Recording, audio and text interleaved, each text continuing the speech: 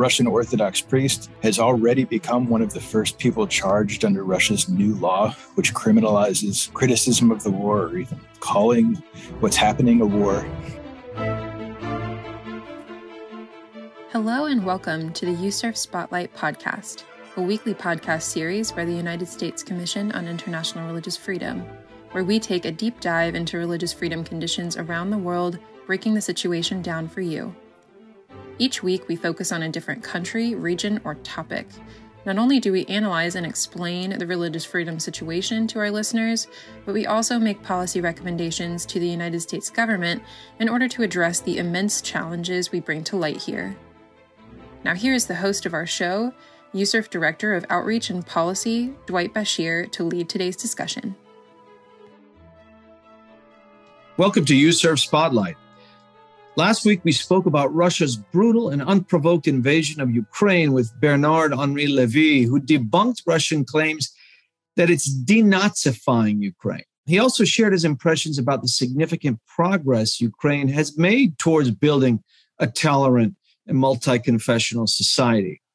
Today, we're joined by USCIRF Senior Policy Analyst Jason Morton, who covers Russia for the Commission. Now, he's going to go deeper on how the Russian government has long used religious freedom violations in its efforts to dismantle civil society at home and facilitate its ruthless occupation of Crimea and the Donbas region of eastern Ukraine. Jason, as always, welcome back to USCIRF Spotlight. Thank you, Dwight.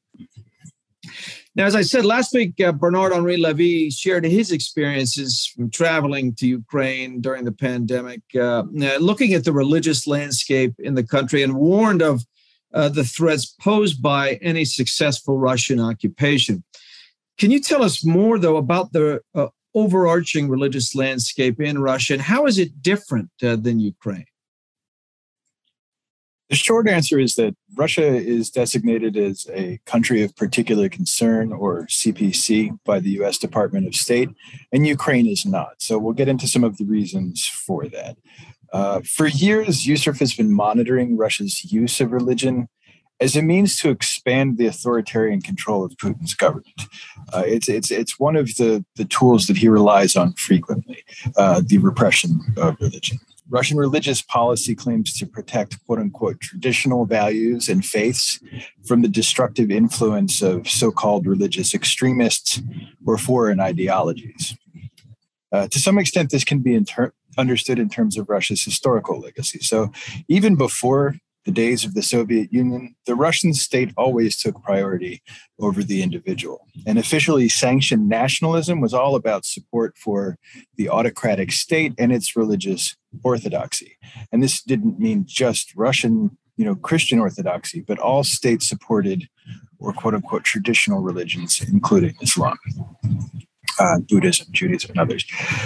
The Soviet Union never outlawed religion. Contrary to popular conceptions, it heavily regulated it. The communists were actually convinced that religion and all old beliefs were rooted in human suffering and would just fade away as soon as communism removed the underlying need for them. And so long as religion remained a social reality, the Soviet Union needed to control it. That's the way they felt. And so their 1929 law on religious associations at the time of Stalin, set the pattern for religious regulation, for the rest of Soviet history and unfortunately beyond. The law required all religious groups to register with the state. It made all religious activity outside the confines of a recognized church or building illegal, and banned the religious instruction of minors or the distribution of religious literature. During World War II, Stalin rehabilitated the Russian Orthodox Church's standing in Soviet society as a way of harnessing the church's, continued popularity for the state. So the Russian Orthodox Church was allowed to function, but the state approved and appointed most of its leaders. It really became a quasi-state religion with a privileged status in the Soviet Union. And this status was also shared by other traditional religions like Islam in the regions of the Soviet Union where they dominated. Religious regulation, unfortunately, looks very similar to this in contemporary Russia. Although there was a brief period of religious freedom after the collapse of the Soviet Union, in the mid-90s, the Russian Orthodox Church began spearheading a campaign to reassert the primacy of the so-called traditional religions and to undermine all of those confessions or interpretations of religions like Christianity and Islam that didn't have a long presence in the country and the associated strong links to the state. So in 1997, a new law effectively ended the state's permissive treatment of religious minorities and introduced regulations that were really based on previous Soviet policy, or that 1929 law that I referred to earlier. In his 2000 Russian national security concept, so at the very beginning of his tenure in office, Putin claimed that protection of traditional religions was a matter of national security for Russia and argued for the formation of government policies in the field of spiritual and moral education of the population. So just to reiterate, this need to reinforce certain interpretations of religion is viewed as a matter of national security in Russia. So in short, these quote unquote traditional religions in Russia are essentially an arm of the state. They're not currently as subservient as they were in Soviet times. And even now, some Russian Orthodox priests and Muslim leaders have joined thousands of other Russian citizens speaking out against the Russian invasion of Ukraine, or at the very least, they've refrained from endorsing it. This is probably going to change very rapidly, though, unfortunately. A Russian Orthodox priest has already become one of the first people charged under Russia's new law, which criminalizes criticism of the war or even calling what's happening a war. He recently preached a sermon about the commandment not to kill, and for that, he could face 15 years in prison, especially if he does it again. At least 250 Russian Orthodox clergy have signed an open letter calling on their fellow priests to actively work for peace. It's really unclear at this point how the Russian Orthodox Patriarch Kirill or President Putin will respond to this. We can look to neighboring Belarus, where the Belarusian Orthodox Church is subservient to the Moscow Patriarchate. And there we've already seen a purge of priests who dared to speak out in support of popular protests against authoritarian President Lukashenko in August 2020. Unfortunately, high-profile Russian religious leadership like Patriarch Kirill, as well as the Chechen Grand Mufti Salak Majiev, they've already provided spiritual justification for the war, with Kirill recently claiming that this war is against that the West is basically making war against countries that don't allow gay pride parades, and Majiev claiming that the war is actually a justified jihad against the enemies of religion. Russian state media is currently full of sensational programming about the spread of Satanism from the West. So this spiritual narrative is unfortunately very important right now. Yeah, thanks for that context to give a much better understanding of what Russia looks like today. One of the religious groups that USCIRF has advocated for in Russia have been the Jehovah's Witnesses, who have been the target of the Russian government for several years now. Can you share with our audience conditions faced by this faith community and explain Russia's justification for targeting them in particular? Sure. So on April 20th, 2017, the Jehovah's Witnesses were banned in Russia based on the accusation that the church was a quote-unquote extremist organization. And this requires some explaining. So in addition to the law that I just explained, the 1997 law, there have been another series of laws that have built on that. Starting in 2002, Russia adopted a law on combating extremist activity. And this law contains no clear definition of extremism, but allows for the prosecution of things like incitement of religious hatred or propaganda of exclusiveness, basically saying that any religion which claims that it is the only true religion, they could be prosecuted under that as an extremist organization. A 2012 study by the Savas Information Center found that religious organizations constituted the majority of those accused under this extremism law. To that initial extremism law in July 2016, the Russian government added another package of amendments that significantly enhanced the scope and penalties of the previous religion and anti-extremism laws, and gave the government broad authority to monitor private electronic communications to root out extremists and missionaries. So they can look on someone's phone and see if they invited a friend to church, and that could be characterized as illegal missionary activity, for instance. So since 2017, this array of religious and extremist legislation has been used in a brutal attempt to destroy the Jehovah's Witnesses in Russia. And there are many reasons for this, but probably the most important one is that the Jehovah's Witnesses are uncompromising in their stance against participation in typical rituals of state. So they don't serve in the military, they don't salute flags, they don't swear oaths of allegiance. And this makes them a target for authoritarian governments who always require some kind of baseline participation in state rituals and state symbolism. And what this does, it effectively makes persecution of the Jehovah's Witnesses worldwide a kind of canary in the coal mine for authoritarian creep. And unfortunately, that's exactly what we've been witnessing in Russia.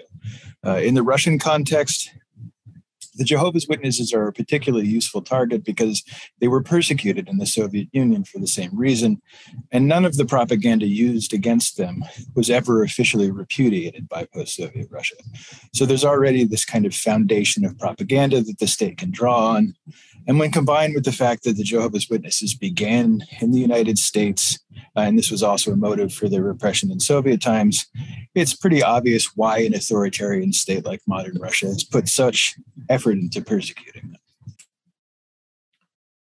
One other development we witnessed during Russia's invasion is the participation of Muslim ethnic Chechens who wear long beards and have been photographed engaging in collective prayer before going into battle.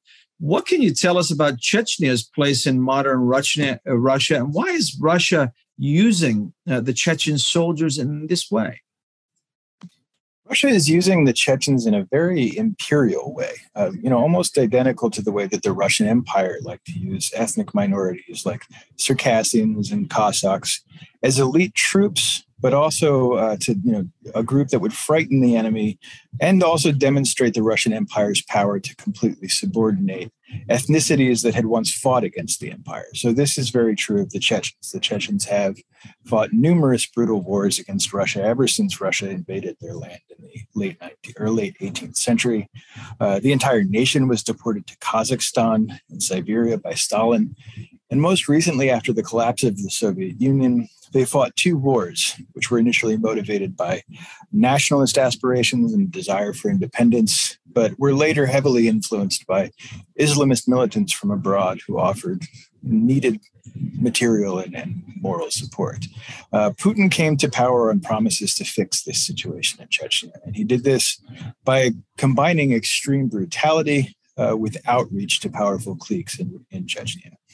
By 2003, the Russian army had completely reduced the capital city of Grozny into what the UN at the time called the most devastated city on earth. I actually was there in 2004 and can attest to that. There wasn't a single building that was not, bearing the signs of the damage, and many of them were destroyed. Putin also reached out to a man named Ahmed Kadyrov, who was the spiritual leader of the Chechen resistance. Like most Chechens, Kadyrov was a Sufi, and he had supposed family ties to a prominent Chechen Sufi leader from the 19th century. And even though he was the spiritual leader of Chechnya, he was increasingly alarmed by the rising influence of non-Sufi Islam in Chechnya, including violent jihadis. And he was probably influenced by the power and wealth that were offered to him by Putin. Kadyrov brought the Russians more than just religious and ideological legitimacy. He also contributed a loyal network of tribal alliances and seasoned fighters who are known as the Kadyrovtsi. Somewhat unsurprisingly, his 2003 election was marred by allegations of voter intimidation and the withdrawal or removal of alternative candidates. His official tenure in office was cut short on May 9th, 2004, when he was killed by a bomb while attending a parade in celebration of the Soviet victory over Nazi Germany. Since 2007, Chechnya has been ruled by his son, whose name is Ramzan Kadyrov. And he's turned the republic into a kind of theocracy, which is based on his very peculiar interpretation of Islam, which includes the worship of his father and his family. So huge mosques across the Chechen Republic are dedicated to specific members of the Kadyrov family. Kadyrov really promotes a form of religion that's synonymous with his rule and legitimizes his personal control over every aspect of social and political life, or private life in Chechnya. Contrary to state rhetoric, which often contrasts the supposedly moderate Chechen Islam with violent jihadism, Kadyrov's religion is not pacifist. It's a brutal totalitarian ideology that advocates violence against all nonconformity and idolizes the military prowess of the Kadyrovtsi. According to the Russian LGBT network, law enforcement regularly threatens the families of LGBTI individuals, including those individuals themselves, encouraging their families to carry out honor killings of them. Many have been tortured and killed, and not just LGBTI people, but also Muslims who refuse to subordinate their religious beliefs to Kadyrov, political dissidents, women who complain about their husbands beating them, and even old women accused of witchcraft. So Putin basically has this army within an army, comprised of loyal Muslim militants who've been brutalizing their own people for 2 decades and are, more than happy to switch their focus to Ukrainians now. I do suspect that part of this strategy is to foment the kind of neo-Nazism that Putin claims to be fighting in Ukraine by terrifying right-wing groups in Europe with the prospect of invading Chechens and, potentially motivating them to come to Ukraine to fight. Fortunately, this is complicated by the fact that many Chechens who fled Europe, and fled Kadyrov, as well as other Muslim groups like the Crimean Tatars, are already fighting on behalf of Ukraine. I want to dig in a little bit here to Putin's narrative about denazification again, since it can be kind of confusing. So this narrative has powerful resonance in Russian society and guarantees a certain level of knee-jerk support. The Soviet Union lost about 20 million citizens fighting the Nazis in World War II. And this means that nearly every family in Russia has a direct personal connection to that conflict and can be easily influenced to support a war if they believe that it's all about fighting Nazis.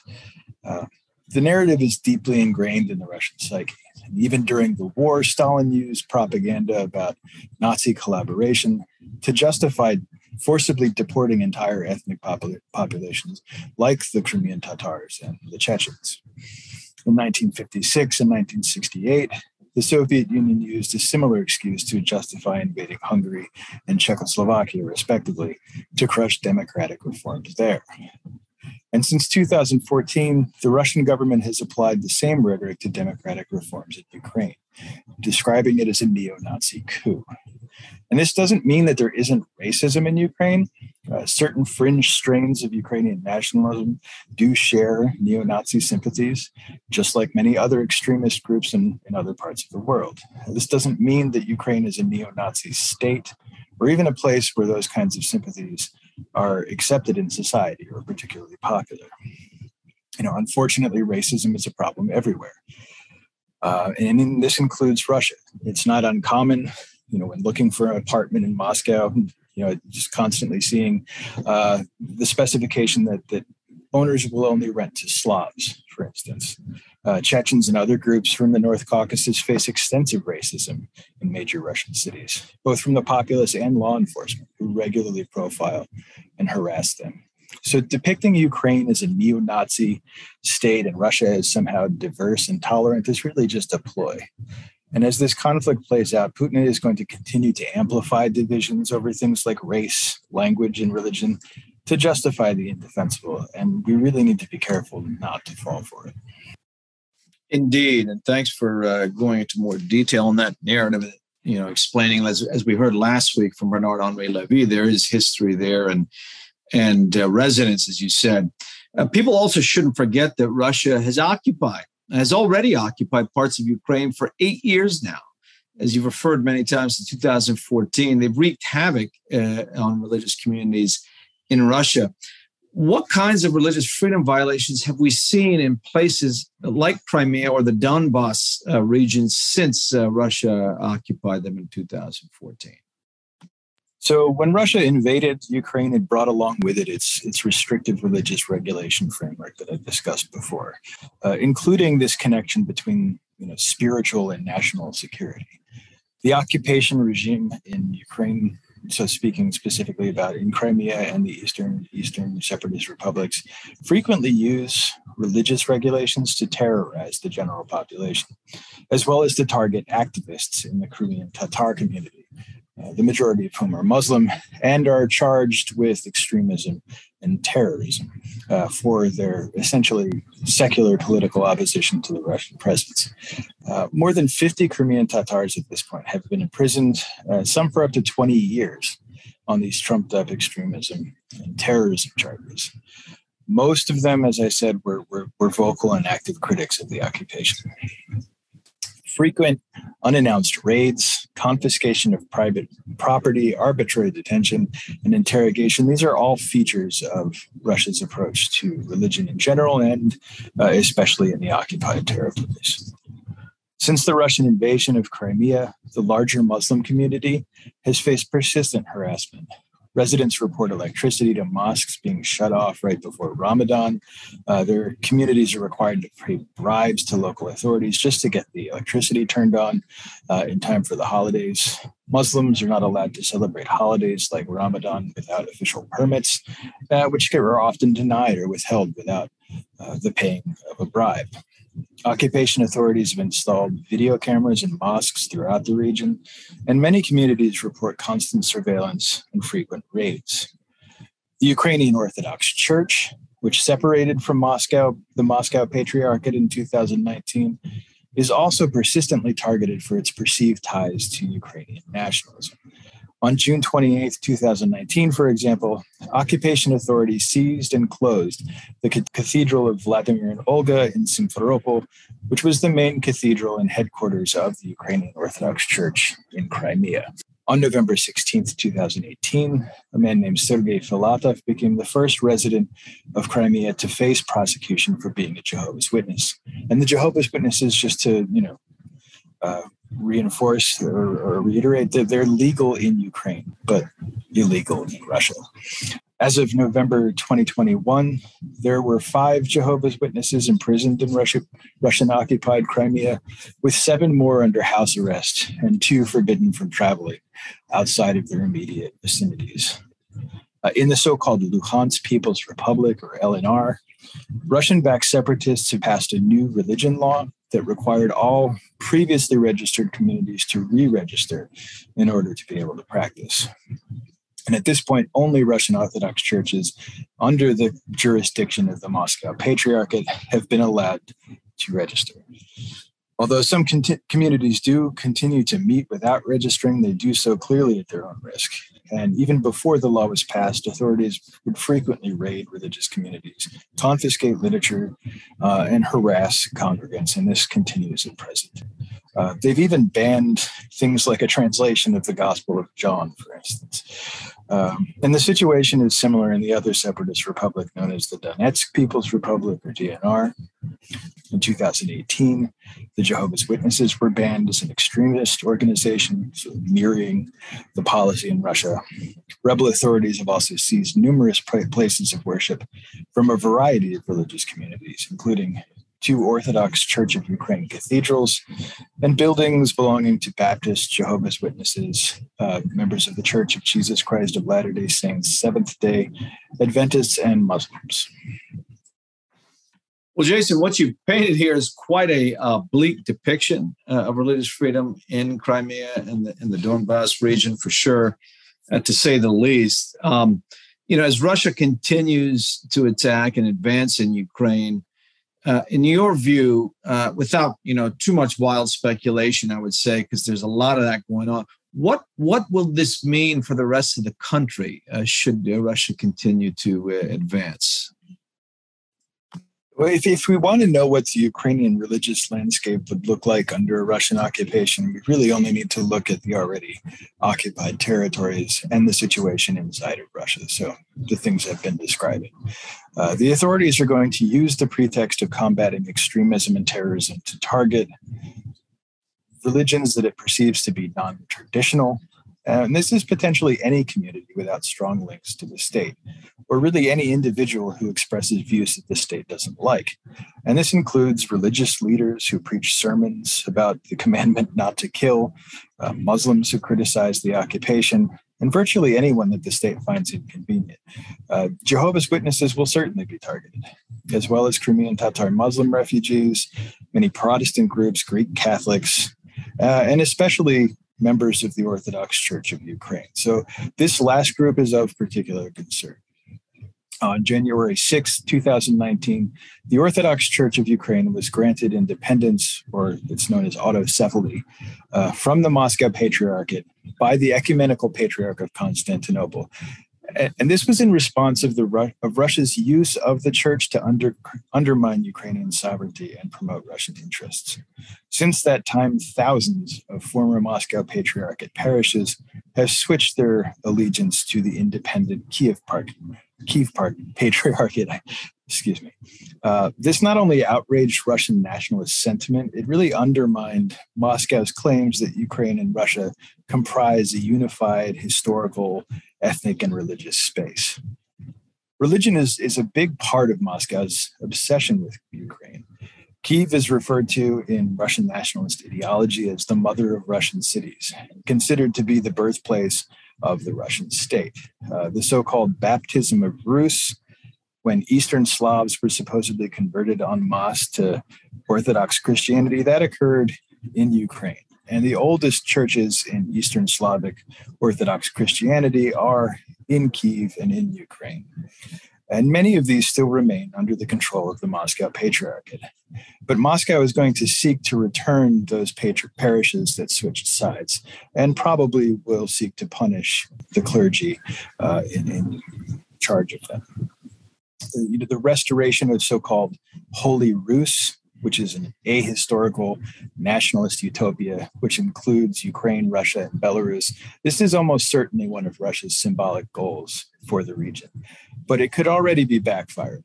So Ukrainian churches who remained under the Moscow Patriarchate, they are also speaking out against the war, including the main leader of that church in Ukraine.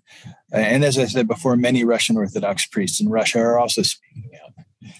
The invasion could easily lead to more Ukrainian Orthodox Church Moscow Patriarchate parishes switching their allegiance to the Orthodox Church of Ukraine, especially if the war drags out. And only time will really tell.